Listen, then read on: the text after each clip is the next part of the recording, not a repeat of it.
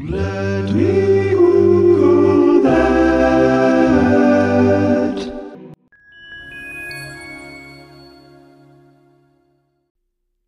The way that the setup has changed for monetization since Anchor got bought out by Spotify has made us reconsider whether or not we can keep going with the podcast. So if we are not able to shift to align with what Spotify wants us to do, which is to basically have the automated ads that they put in that people hear when they listen to the podcast on Spotify as opposed to another platform, then by the end of the year this year, we're probably not going to do the show anymore, because we used to be able to have a very specific sponsorship setup through Anchor, but that's really not going to exist. And we're going to just have whatever we can get from people who listen on Spotify. Now, out of like the thousands of you that listen, a very small fraction of you right now listen on Spotify, which means that we're not really able to generate any like ad revenue, which means that we're not really able to fund the podcast anymore.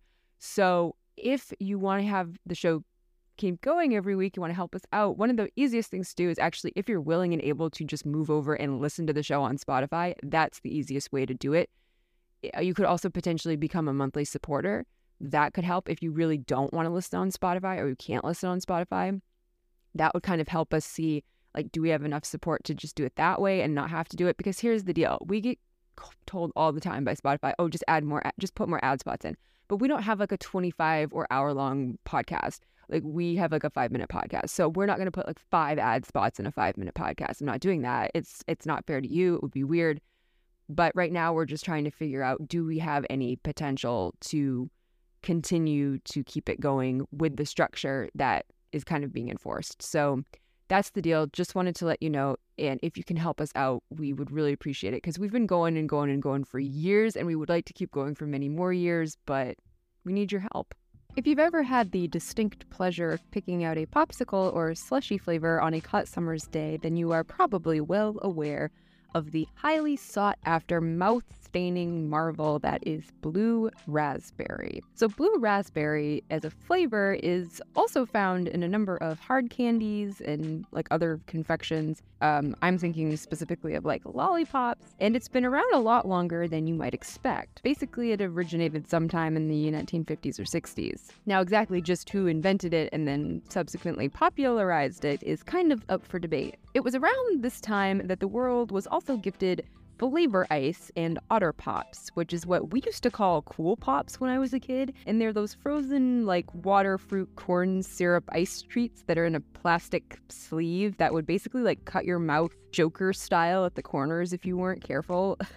But they were so damn good on a sweaty August afternoon. So originally, these flavored ice novelties came in 4 flavors: cherry, strawberry, watermelon, and raspberry. So you'll notice that all of these are kind of on the like red spectrum in terms of color. And so cherry, strawberry, and watermelon could be distinguished just by sort of altering the shade a little bit. So strawberry could be lighter than cherry, like cherry would be that bright red, and then watermelon could be more of even like a... And so then when you're thinking about like raspberry, they were like, well, we can make the raspberry one kind of darker and more of like a wine purple color, which would have been fine, except that the dye that they needed to achieve that color, which also happened to be the cheapest one and therefore the only one that a company would want to use if they were making a metric shit ton of ice pops every day, was something called amaranth. So amaranth, or FD&C Red No. 2, was not long after banned by the FDA and labeled a carcinogen, but only after Russian scientists had already conducted studies linking it to cancer, and the FDA was like, nah, I don't think so. But then the public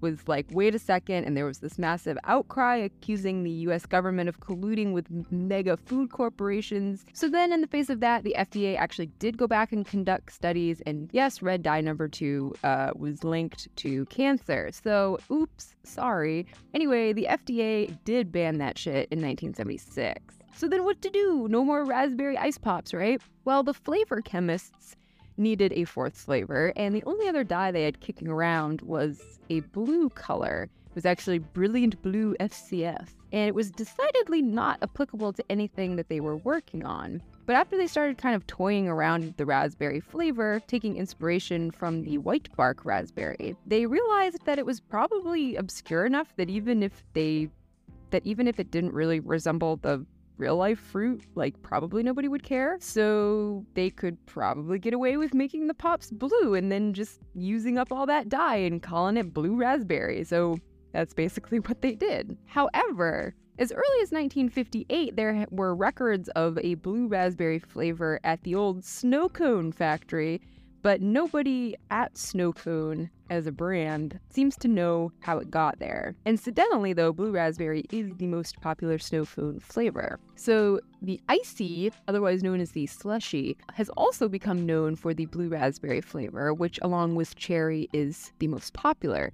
They also believe that they were the ones who really popularized blue raspberry. They kind of take credit for it because obviously raspberry and cherry, they were like, well, these would both be red flavors and we need something that goes along with our classic cherry flavor that's tasty but also very distinctly different visually.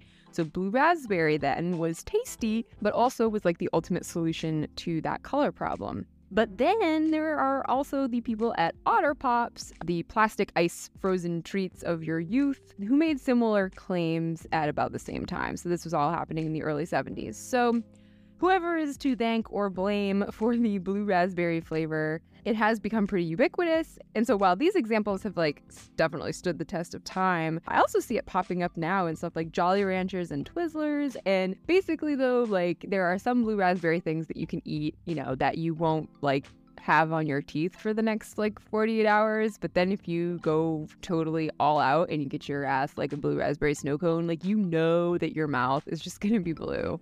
There is no hiding the evidence when it comes to that classic blue raspberry popsicle. Hey, it's your host, Abby.